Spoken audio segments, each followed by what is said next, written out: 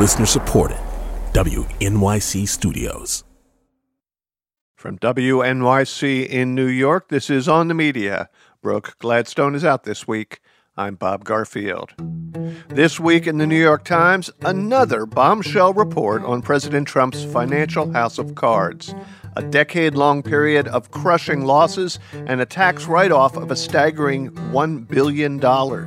Their findings are eye-popping, stunning. There's a lot of different adjectives you could use. Reporters Russ Buettner and Suzanne Craig pored over transcripts of Trump's taxes from 1985 to 1994 and found that he had, quote, lost more money than nearly every other individual American taxpayer. Every year that we looked at, he lost money. It's unbelievable. We would have thought, at least in one of the years that we saw, maybe the year he wrote Art of the Deal, he would have made money. He didn't. He was just bleeding money. This from the swashbuckling dealmaker who'd famously become a fixture on the Forbes 400 list of wealthiest Americans. Very famously.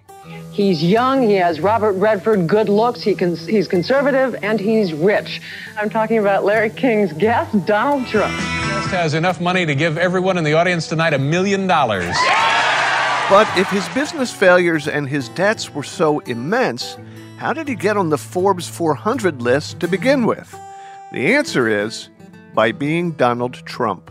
What I think you might want to do is, at some point, maybe after that, before you write your little article, maybe you want to call me again and sit down, because I'd like to discuss a couple of things. That was Trump in 1982 on the phone with Forbes reporter Jonathan Greenberg, whose unenviable task was to evaluate Trump's claims of fabulous riches.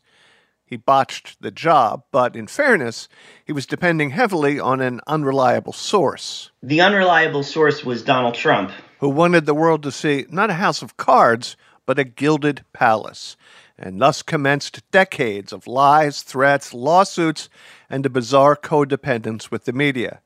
Now a freelance journalist, publisher, and novelist, Greenberg was present at creation, the lie, the origin myth upon which a 37-year-long con was built. The young developer, Greenberg says, understood the pricelessness of validation from the People magazine of capitalism. It became his obsession to lobby the reporters of the Forbes 400 and Malcolm Forbes himself. In that first year, you settled on a figure for Donald Trump's net worth at that time. What was it? $100 million. That was the cutoff to be on the list. But with some distance, you've been able to ascertain what his actual net worth was at that time. Distance and time, it was under $5 million.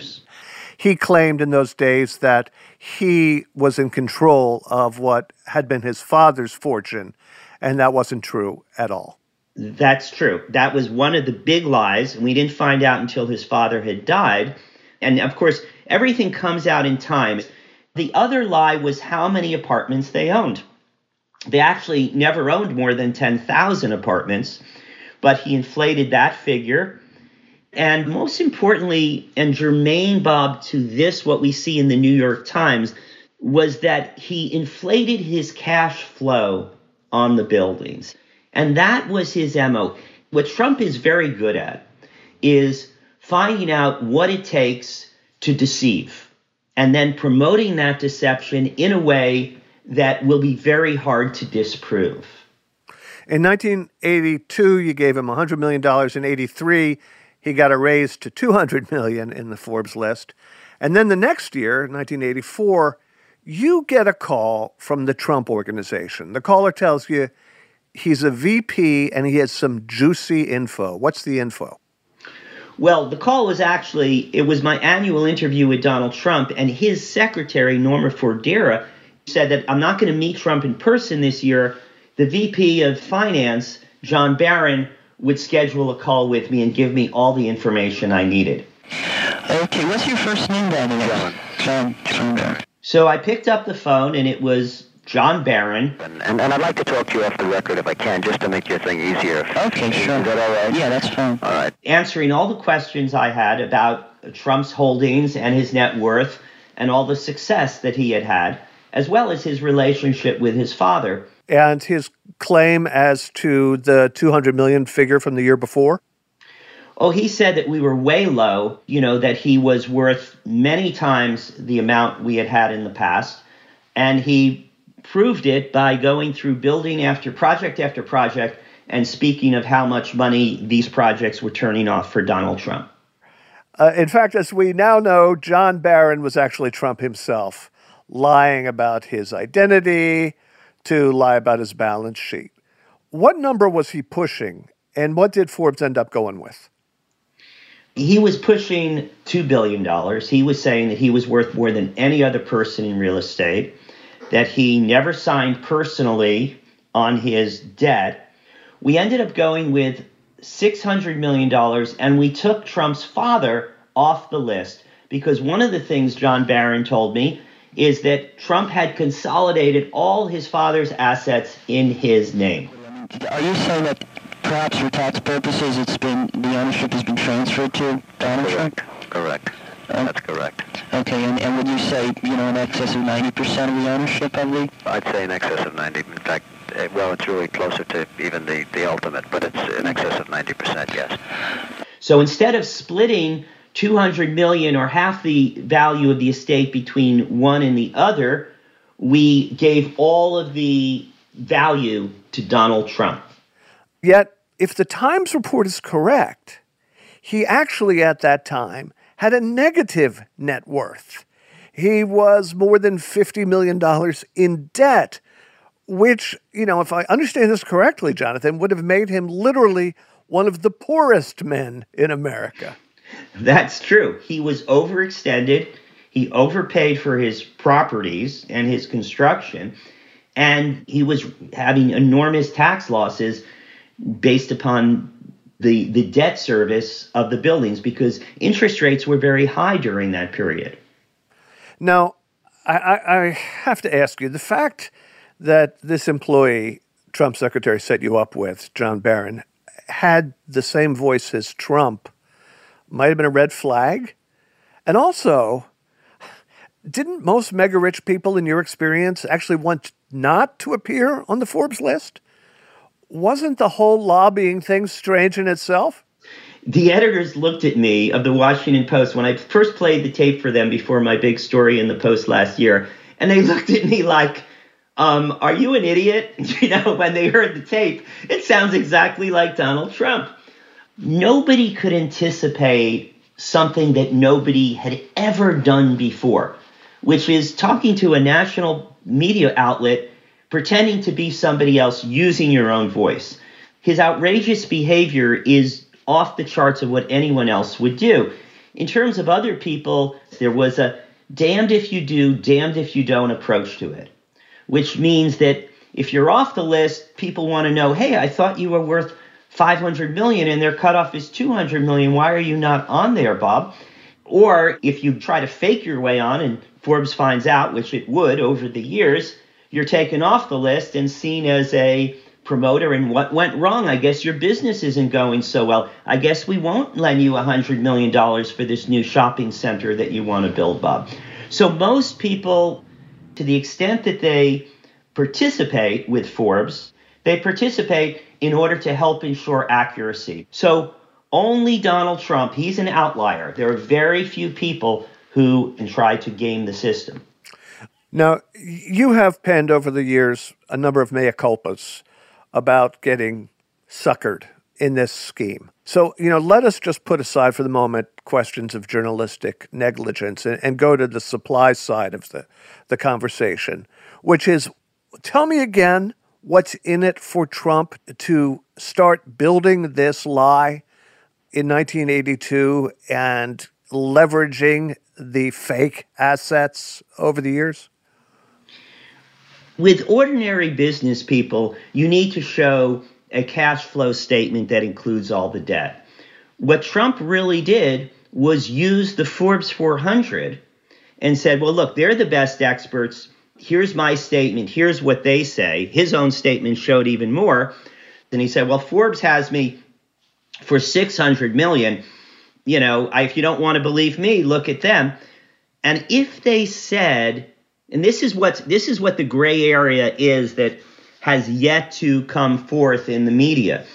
if they would say, well, listen, we need a statement of profit and loss, he'd say, I don't have time for that. Bob of Citibank, I'm going to go to JP Morgan. I'm going to go to Chase. And, and I'll get you fired, by the way, too, because I've shown you everything you need. It was enough for Chemical Bank. Why is it enough for you? And so it's a combination of threats and lies. And the lie or the deception was that Forbes had validated this information independently. Why do they need to bother him for more info? By time when journalists began reporting the depth of his financial woes, he also actually sued one author for libel. He lost the case, and he threatened to sue others. So crucial to his house of cards was the illusion of great wealth and power, right? Absolutely. Forbes took him off the list for 5 years, but The Art of the Deal was a huge bestseller. He was cemented in the public consciousness as a tycoon.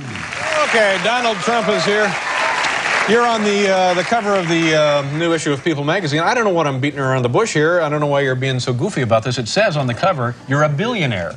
It does say that? Yeah. So would you says it, I would have to believe it. When People says it. Which got him funding for a series of catastrophic ventures: Trump Airlines, Trump Casinos, Trump University, Trump Meat. $1 billion of 1990s losses, as we now see reported in the Times, losses of other people's money. And he rode this fiction to the White House. So, Jonathan, it's all your fault, right? It's all my fault, Bob. Had I only known. Forbes just came out and they said I'm worth $4.5 or $5 billion. People still believe him. It is our fault. He's the only one who ever played the system like this. And people continue to underestimate the depth of his deceit and how far he'll go with a lie. This Forbes 400 was tremendously successful for Trump, obviously. I guess we should not ignore the fact that it was also vastly successful for Forbes magazine, no? Absolutely. It was the biggest success of any project Forbes ever worked on in its 100-year history. We made celebrities out of billionaires. Jonathan, thank you very much. Thank you, Bob. It's been a pleasure. Jonathan Greenberg is an investigative reporter who's written for The Washington Post, The New York Times, and, of course, Forbes. For 3 years in the 80s, he helped bring us the Forbes 400. Coming up, a whole other slant on big money and taxes. This is On the Media.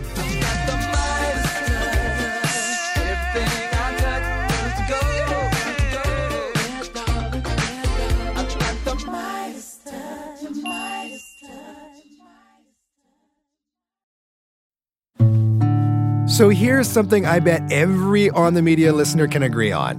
The narrative matters. The stories we tell ourselves about our past absolutely shape how we think about our future. And that's the focus of our new season of The United States of Anxiety, a podcast from WNYC Studios. I'm Kai Wright. Join me as I investigate the unfinished business of American history and learn how it shapes everything about the 2020 election. Get The United States of Anxiety on Apple Podcasts.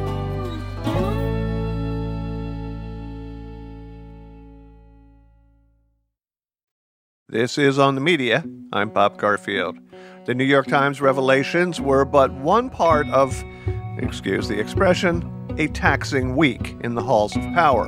While the Times was documenting Trump's huge write-offs, the president was fighting on multiple fronts to keep the rest of his tax filings secret. The New York State Senate passed legislation on Wednesday to allow Trump's state tax returns, which should mirror federal filings, to be turned over to Congress. And next week, a federal judge will hear arguments in a case over whether the House Oversight Committee can subpoena Trump's accounting firm, Mazars USA.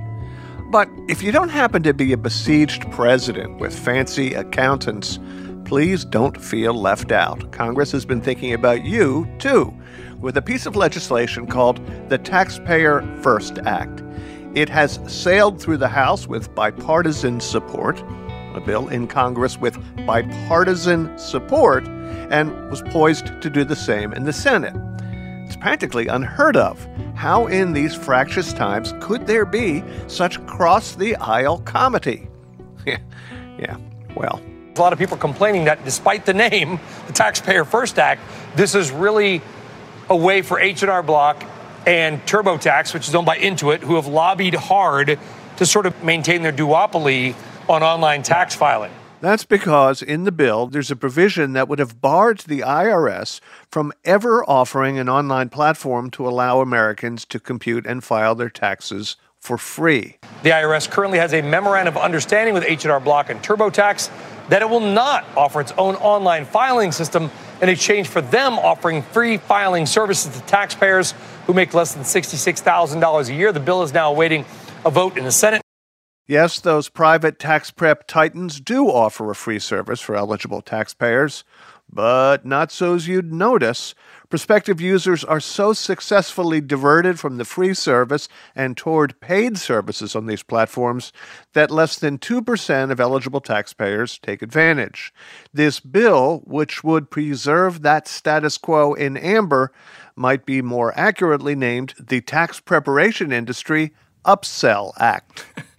Well, I hadn't thought of that. I wish I had. Dennis Ventry is a law professor at the University of California, Davis, where he specializes in tax policy. He spoke to us recently for a podcast-only episode. Yeah, we release all kinds of extras on our podcast feed. And he guided us into the labyrinth of Free File and its many trapdoors. Take, for instance, Ventry's own student. She had used Free File last year, then again this year. She qualified by income. She only had about $15,000 worth of adjusted gross income.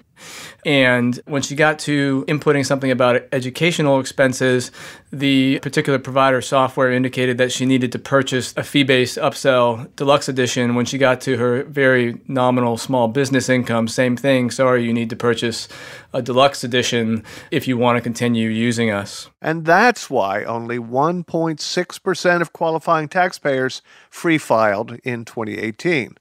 But wait. There's more. As ProPublica recently reported, at least 5 of the for-profit tax preparers nominally offering Free File were so eager for users not to take advantage, they embedded their websites with code to render the service invisible to Google and other search engines. That ProPublica reporting has inspired legal action. This week, the Los Angeles City Attorney Mike Feuer filed a lawsuit against H&R Block and Intuit. As he told NBC, we allege that they have steered these low-income taxpayers into paying for services they should have gotten for free. As recently as April 26th, the IRS stood by Free File as a, quote, successful program and partnership that's benefited millions of taxpayers. But last week, the agency finally launched an investigation into the program. For a long time, Ventry says, the IRS had been unwilling to exercise such oversight or even curiosity at all. They can't answer the question why less than half of all taxpayers who use Free File and are eligible to use it again the following year don't actually use the program. They don't take a more active role during filing season, actually going on and testing out the provider's software through mock returns and using different profiles of taxpayers to see how the software actually reacts and if, in fact, that upselling is going on, the extent to which it's going on. And so one is left with the conclusion, maybe the conclusion that is reluctant, at least as far as I'm concerned, because I'm very pro-IRS, I'm a fan of the agency, is that they really just don't care about this program from the standpoint of providing that consumer taxpayer protection, and they're much happier turning it over to private industry. I want to ask you about the whole notion of an online free system for filing particularly short-form taxes. In theory, at least, that makes sense, does it not? In theory, the arrangement whereby private sector companies partner with the IRS, or for that matter with a state tax agency, and assist low-income and middle-income taxpayers, in theory, that kind of partnership could work just fine. It just has failed, and it's not working. It doesn't mean that it can't work, but this current system is not working, and so if we're going to put that permanently in the Internal Revenue Code, it just doesn't make any sense. And another one of your reservations is that should this be enshrined in the U.S. tax code, it would erase the responsibility for the IRS and the various vendors to periodically examine how the program is working. The IRS, as the federal agency that's charged with protecting taxpayers and upholding taxpayer rights, has over the years failed to provide sufficient oversight of the program, notwithstanding calls for it to do so from, for instance, the National Taxpayer Advocate, consumer rights groups, the IRS Advisory Council, and then independent researchers as well. It is definitely true that the IRS is not in a position, even if they wanted to, not in a position to create and administer the kind of program that it would take to replace the current Free File program because of insufficient resources that Congress has given the IRS. I mean, indeed, the budget since 2011 has been slashed by 16% as, adjusted for inflation. But there's another component to this, and it's just that the IRS has become overly reliant on industry, just generally speaking, the tax filing services firms. And what I mean by that is the IRS needs these firms. They need private sector tax services firms to assist it in implementing new tax laws, in updating forms, updating new provisions like hurricane disaster relief provisions that might be enacted by Congress even mid-tax filing season. And most importantly, the IRS has partnered with the private sector in a partnership called the IRS Security Summit, whereby the IRS, state tax agencies, and private sector services firms combat cybercrime and tax-related identity theft. And it has been wildly successful. Indeed, such tax-related identity theft is down about 25%. And so this partnership has gotten very cozy, so cozy that the IRS is very reluctant to disturb that at all.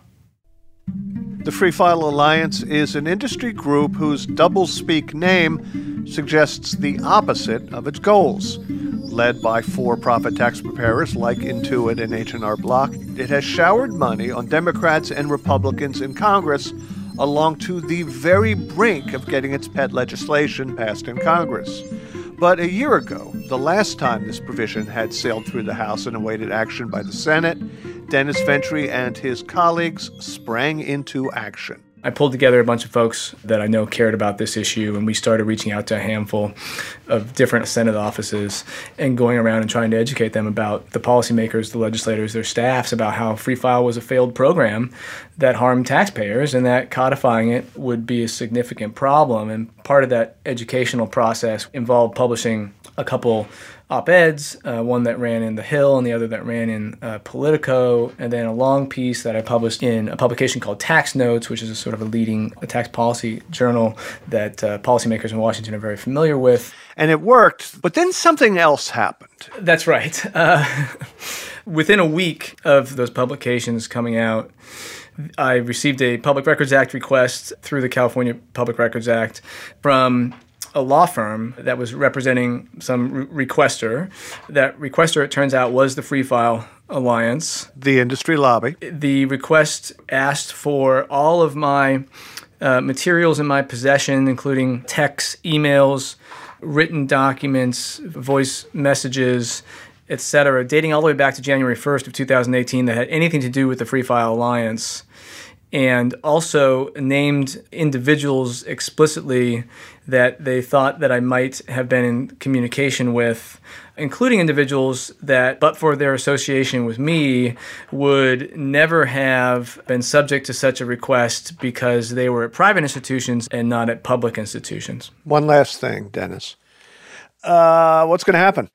Well, that remains to be seen. This is like the most intimate relationship that you can have with the government, at least for the 155 million taxpayers who file every year. I mean, they don't interact with their federal government, any other agency, the way that they interact with the IRS. It is an intimate kind of interaction. It happens every single year, whether people want to or not. And to the extent that that can be improved upon, it seems like that's an important kind of pursuit. Dennis, thank you. Thank you, Bob. I really appreciate it. Dennis Ventry is a law professor specializing in tax policy at the University of California, Davis. Ventry says he hasn't gotten any more records requests since the episode last year. The requester may have been chastened by a New York Times piece that ran with the headline, "Industries Turn Freedom of Information Requests on Their Critics." It's a problem that pits a good thing, public records laws against another good thing, unfettered research at public universities. The California legislature recently tried to untangle that Gordian knot, and our producer Alana Casanova-Burgess looked into the effort. The records request for Dennis Ventry's emails came while he was in Washington, D.C. Well, I hadn't received one before, and so it freaked me out a little bit. He had just been at a meeting of the IRS Advisory Council, in which the Free File Alliance, representing some for-profit tax preparers, had given a presentation. I was freaked out, because then I had to hop on a plane immediately, and I couldn't really talk to anybody.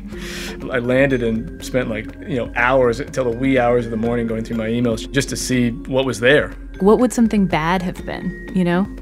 I mean, these are my very close colleagues at different universities that I've had relationships with for a long time, so we're talking like friends talk.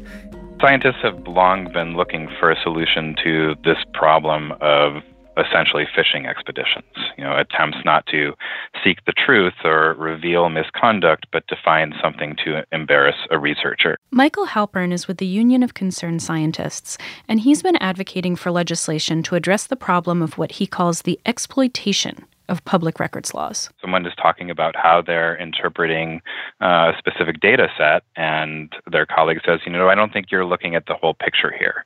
I think you're missing all of these critical components in your analysis. That's healthy in science. But taken out of context, he says, the spin will read like this. The scientists don't even agree on what the critical components of the analysis are here. Exhibit A of this kind of distortion is what's known as ClimateGate. That's when, in 2009, hacked emails to and from climate researchers at the University of East Anglia were released. The haul included correspondence with U.S. scientists, notably Michael Mann, then at the University of Virginia.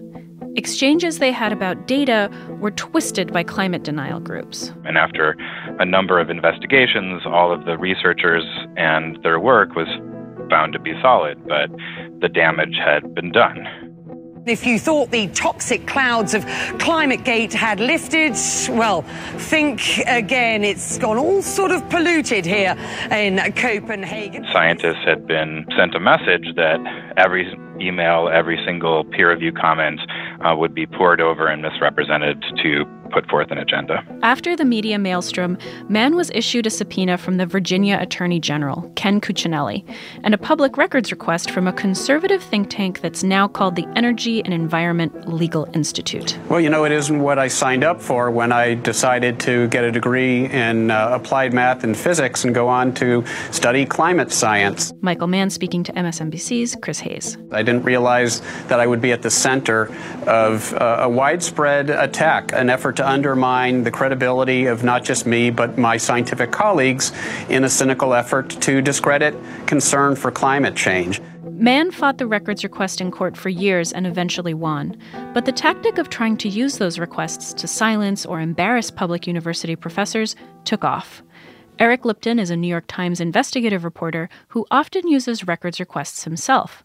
He's seen the issue evolve over the past decade or so. This was particularly frequently used during the Obama administration and the debate over climate change. Conservative groups and coal industry lawyers used it. Then some of the liberal environmental groups began to seek emails from university professors at state institutions who questioned the reality of climate change, seeking to see what correspondence they had with industry players. From there, it metastasized. For example, were pesticide and genetically modified seed companies funding university professors? Was the organic industry funding university professors who were opponents of genetically modified foods? There have been many examples in recent years. A gun rights group requested records from professors researching the effect of lead bullets. A conservative group requested emails from a law professor who had criticized Jeff Sessions. Pharmaceutical companies and soda companies and advocacy groups request materials. And so do reporters. Take, for instance, a 2016 WBEZ investigation which uncovered how a University of Illinois professor was discussing where checks should be sent for his advocacy. The financial arrangement was not disclosed. Emails show he traveled in the U.S. and Asia to speak about genetically modified foods. At the same time, he was getting tens of thousands of dollars from GMO giant Monsanto Company to take those trips and do, quote, outreach. And there's the case of a child psychiatrist who enrolled kids younger than 13 in a study on lithium and then tried to cover up the misconduct. And the case of how the Koch brothers donated money to George Mason University and then were given a voice in hiring and firing professors. All investigations that used information gleaned from records requests. I think the question is, what is the cost of the current method of unearthing misconduct in that way? It's basically suspicionless searches for everybody all the time. Claudia Polsky is the director of the Environmental Law Clinic at UC Berkeley and author of a paper published last year called Open Records, Shuttered Labs: Ending Political Harassment of Public University Researchers.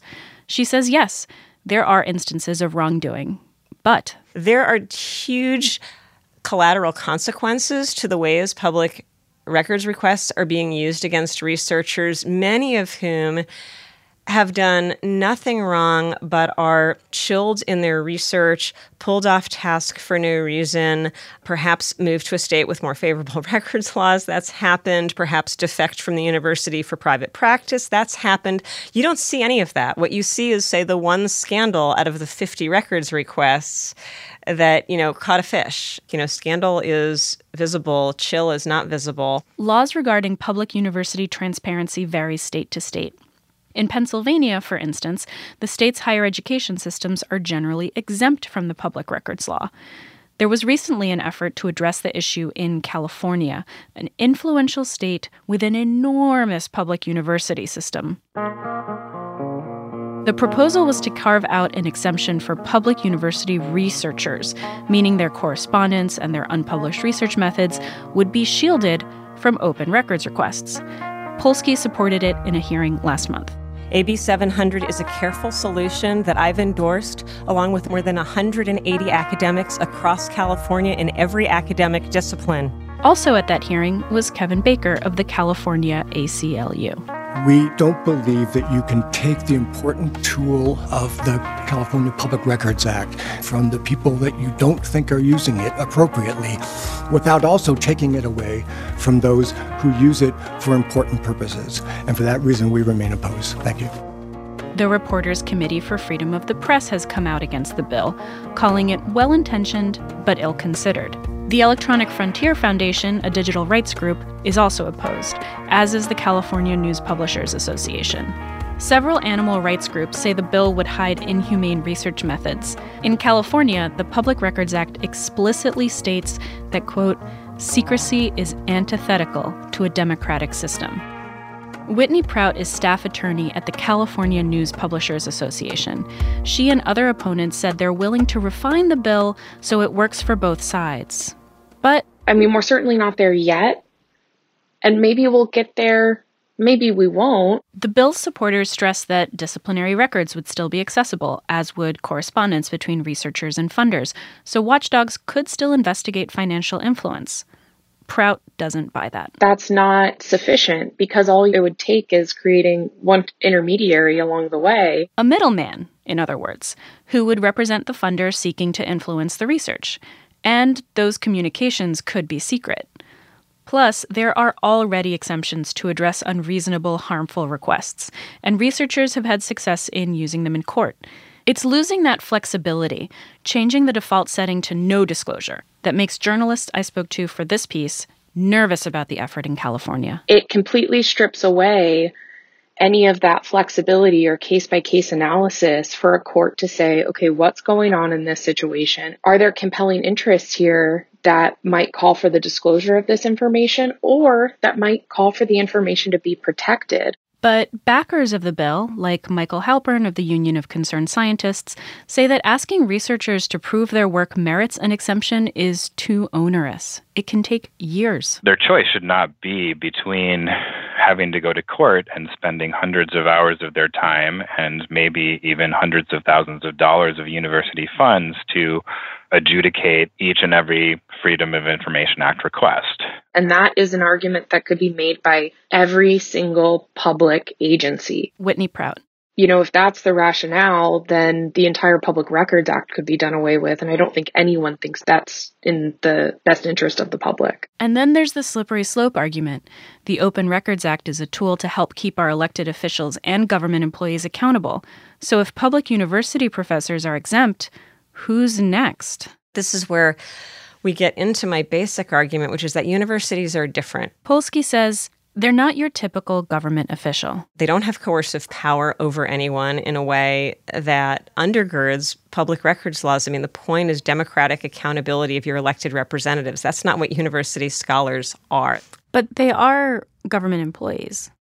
They are in the sense that they get taxpayer money. And so there should be accountability that attaches there. But I think it's a different kind of accountability. And what's really important is to protect the core mission of the university, which is not governance of the public. It's generating knowledge that's useful to society. Both sides of this debate in California can agree that harassment should not be condoned, that unfettered research is a public good, and that open records laws are critical to accountability. But they're still working on what it looks like to hold those values in the right balance. It's difficult for us as bill proponents, and it's really difficult for legislators because all of the people who usually agree, at least in broad outline, are on different sides of this. Claudia Polsky. And you have a bunch of groups that all think they're doing, what's good for inquiry and democracy, right? We're all making the same core moral claim, but it leads us to a very different perspective on records requests. Everyone loves science and everyone loves freedom and government accountability, right? Whitney Prout. Those are all things that I think most people would agree are good and important things. And in some ways, they're pitted against each other in this bill. That's what makes the California effort, AB 700, such an interesting case study in how and even if it's possible to thread this particular needle. If you're looking for a radio story that gets to an answer, this isn't it. Just last week, the assembly member who brought forth the bill pulled it from consideration, at least for this year. In a statement posted to Facebook, Laura Friedman wrote, quote, "My goal was to find common ground that preserves transparency while guarding against harassment from corporations and profiteers. They'll keep trying," she added. Perhaps easier said than done. For On the Media, I'm Alana Casanova Burgess. Coming up, once upon a time, we voted for the candidate we liked best. Oh, please. That's so 2018. This is On the Media.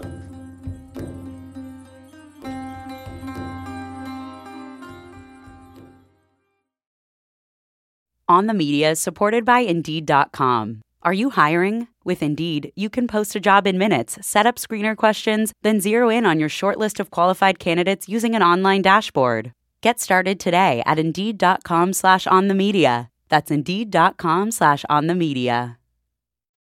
This is On the Media. I'm Bob Garfield. Since former Vice President Joe Biden officially announced his candidacy to lead the 2020 Democratic ticket, the big issue has ceased to be health care coverage or tax rates or child care or the environment. It isn't even about trust or stature or even charisma. The watchword has been electability. Well, right now, what people are thinking about in terms of Joe Biden is electability. We hear a lot about electability concerns regarding Elizabeth Warren or Kamala Harris or Bernie Sanders. The Democrats are putting their number one issue as electability. They want to make sure that they can win in 2020. My focus group doesn't care who the nominee is. They just care about winning. The wise investment of a vote is hardly a new concept, and it has been fed election cycle after election cycle by the media, who have long since set themselves up as arbiters of electability based on early polling, party support, donor bases, and war chest totals. Their determination, however dubious, thereupon governs allocation of press resources, the most supposedly electable candidates getting the most coverage. Thus, as in any horse race, the handicappers influence the betting. But this year, a new wrinkle, as Chuck Todd hinted at, and as the New Republic's Alex Perrine addressed in a recent essay, voters seem to be increasingly behaving like pundits, subordinating candidates' records and positions while themselves trying to divine electability. And what happens? The early polling based on the electability calculus establishes frontrunners, and the horse race coverage is more distorted than ever. What I find interesting is that by the old invisible primary standards, there are a lot of candidates who should be popping, as it were, who should be doing really well, who are kind of struggling. Perrine's essay is titled Democrats Have Created an Electability Monster. When you talk about who the donors lined up behind or who party insiders lined up behind, they lined up very early on, a lot of them behind Kamala Harris, who has just been struggling in the polls. And when reporters talk to voters, they say, oh, we love her, but we don't think she can win. And yet, by all the traditional metrics, she would seem to be a bona fide frontrunner. I mean, she is a U.S. senator, perfect resume in an old school sort of way, ex-prosecutor, ex-state attorney general, but little traction because those being polled have internalized this question of electability? What used to happen would be you could sort of tell voters who was electable, and you know the media had a role in this, and the party had a big role in this. They would say, look, John Kerry's electable, and you might like Howard Dean, but he's not electable. And, you know, this was party people saying this and voters sort of internalizing it. What's crazy to me this cycle is that party insiders are trying to tell voters, look, Kamala Harris is electable. And they are so shell-shocked by Hillary Clinton losing that they're refusing to believe it. And the concept of electability has gotten out of the hands of the people who used to define it. I just want to make sure I understand this. You believe that voters have heard so much about electability over all this time and were so burned by Hillary Clinton that they are actually making that and not the candidate's own resume or policy agenda or charisma the basis of their support. They're trying to figure out what other voters are going to think about the race. Yeah, exactly. I use this as to explain sort of why Joe Biden is doing so well in the polls and why people like Harris are not. And I don't mean to downplay his real support in the party, especially among older moderates, but you see a lot of, both anecdotally and in polling, you see people telling pollsters and telling reporters, look, Joe Biden, probably not my first choice, but I think he can win. And their sort of calculus for this is, well, other people will find him agreeable. 8 Florida Democrats, most of them still undecided. Why are you already committed to Joe Biden? First and foremost, I think he can beat Donald Trump. I think that he reflects the values of Democrats enough to get support from all wings of the party. I think Joe Biden's the only candidate who could really pick up the moderate votes, the votes in the middle. Not that I like him the best, but imagining a sort of theoretical other voter in the future who will like him. You're describing Family Feud. 3 pounds, survey said. 5 pounds was the number one answer. Not what you think is the answer, but what you think those polled think is the answer. Yes, exactly. What do you think the studio audience would say? Which candidate would they like the best? Well, I think what they don't realize is enthusiasm for a candidate is what makes a candidate electable. So saying, I'm extremely enthusiastic about Elizabeth Warren, but because I'm worried about electability, I'm going to go with a person I'm less enthusiastic about, end up nominating someone no one is really that excited for. That is sort of a mistake I think Democrats have made in the past, and they've downplayed it. And I feel like they should be worried if they think what is causing Biden to do so well is not actual enthusiasm for him as a candidate, but people who just tell themselves he's the only one who can beat Trump. Permit me, please, Alex, to go off on this brief tangent. Once upon a time, there used to be something called disqualifiers. I remember when then presidential hopeful Joe Biden was essentially disqualified when a speech he gave plagiarized a speech by British politician Neil Kinnock. Essentially, Biden said, everyone does it. The notion that every thought or notion or idea you'd have to go back and find and attribute to someone, I think is, quite frankly, ludicrous. Biden has accumulated any number of negatives. The handsy, creepy Joe stuff, the non-apology to Anita Hill for his conduct during the Clarence Thomas confirmation hearings, his Iraq war support, his very long history of gaffes before and during the Obama administration. In Delaware, the largest growth in population is Indian Americans moving from India. You cannot go to a 7-Eleven or a Dunkin' Donuts unless you have a slight Indian accent. Has Trump erased the disqualifier factor as a factor? Yeah, I mean, he really has, but in a way that's almost funny that the lesson taken from it would be that we have to look past the gaffes of Joe Biden and not that we can take a chance on an unlikely candidate, right? I would argue Republican voters were told the same electability stories that Democratic ones were, and the election of Trump was them throwing those concerns aside and saying, we don't care if the media says that they're unelectable. We just like him, and then they won. What intrigued us about your piece is that it describes an electorate that has been sucked into the very illusion. It's a more crystalline form of political delusion. Yes. What is, I think, slightly perverse about it is that voters have trained themselves in many respects to act like pundits, deciding not based on their policy preferences or charisma or biography, but on sort of these lessons that you might hear on a Sunday morning panel show. And the thing is, predictions made on Sunday morning panel shows are not usually very good. Pundits are not very good at their jobs. Having thousands or millions of amateurs trying to perform a job that no one is very good at and using that to decide who they're going to vote for, it does just seem like a very strange recipe. Now, it seems inevitable that if voters are making decisions based on electability, that candidates will stop talking about arcane policy questions and start trumpeting their own electability.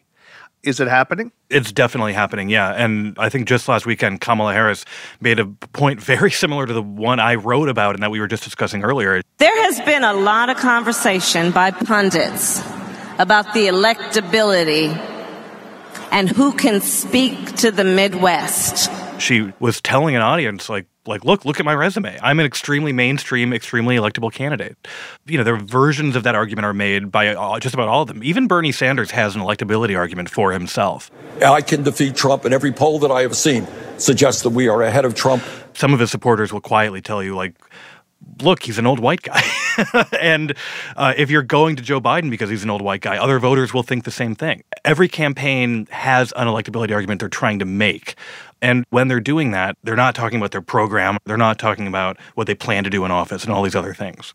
A lot of the conversation on electability seems to go back to George McGovern and his catastrophic race against Richard Nixon in 1972. Have you set yourselves up to select a candidate who is necessarily more maybe representative of the Democratic base and less electable in a general election? I'm looking at 1972 George McGovern. Why is it deemed so cautionary? One answer is that you have a huge number of people in leadership in the Democratic Party who were around for that election, and it was the defining political moment basically of the beginning of their careers. But it's funny because if liberals sort of have been learning that lesson of McGovern over and over and over and over again, conservatives took the exact opposite approach with Goldwater, who lost. Conservatives regrouped, the right regrouped, and they built around Goldwaterism and just ran it again and eventually reshaped the country. So I think some of the lessons of McGovern have been overlearned in part intentionally to prevent the Democrats from moving too far to the left, and in part just because, we're talking about Democrats in power who witnessed Reagan and just thought to themselves, we just can't win if we try to run as liberals. Does everybody have amnesia? I mean, Hillary Clinton was a shoo-in, obviously. There's no way a buffoon like Donald Trump could defeat her. She was just far too entrenched. When it comes to Hillary Clinton and Jeb Bush, many analysts see them as inevitable nominees in the 2016 election. Trump was unelectable. Obama was unelectable. Jimmy Carter came from nowhere. Harry Truman was the president of the United States, and he was deemed unelectable. It reminds me of the famous William Goldman line about Hollywood tastemakers. Mm-hmm. Nobody knows anything. Mm-hmm. Yeah. Presidential cycle after presidential cycle. Who do we blame for this? I mean, everyone. I don't know. At the same time, you can overinterpret the last election and you can forget all the lessons of all the other elections. It's true that no one knows anything. Especially people don't know who voters are going to respond to, and yet there's an entire industry that has a lot of money riding on hiring people to say, I know who voters are going to respond to. It seems like the best thing to do would just be to, report on the political history and not try to make predictions, and then report on the candidates, their policies and their biographies and things like that. But obviously, like, what people want to read and what they want to see is who's going to win. Alex, thank you very much. Thank you. Alex Perrine is a staff writer with The New Republic. The piece we're talking about is titled, Democrats Have Created an Electability Monster. What a girl wants, what a girl needs, what a girl wants, what a girl needs. That's it for this week's show. On the Media is produced by Alana Casanova-Burgess, Michael Lowinger, Leah Fetter, John Hanrahan, and Asa Chetervedi. We had more help from Zandra Ellen, and our show was edited this week by executive producer Katya Rogers. Our technical director is Jennifer Munson. Our engineers this week were Sam Baer and Josh Hahn. On the Media is a production of WNYC Studios. It is alleged that Brooke Gladstone will be back someday. I'm Bob Garfield.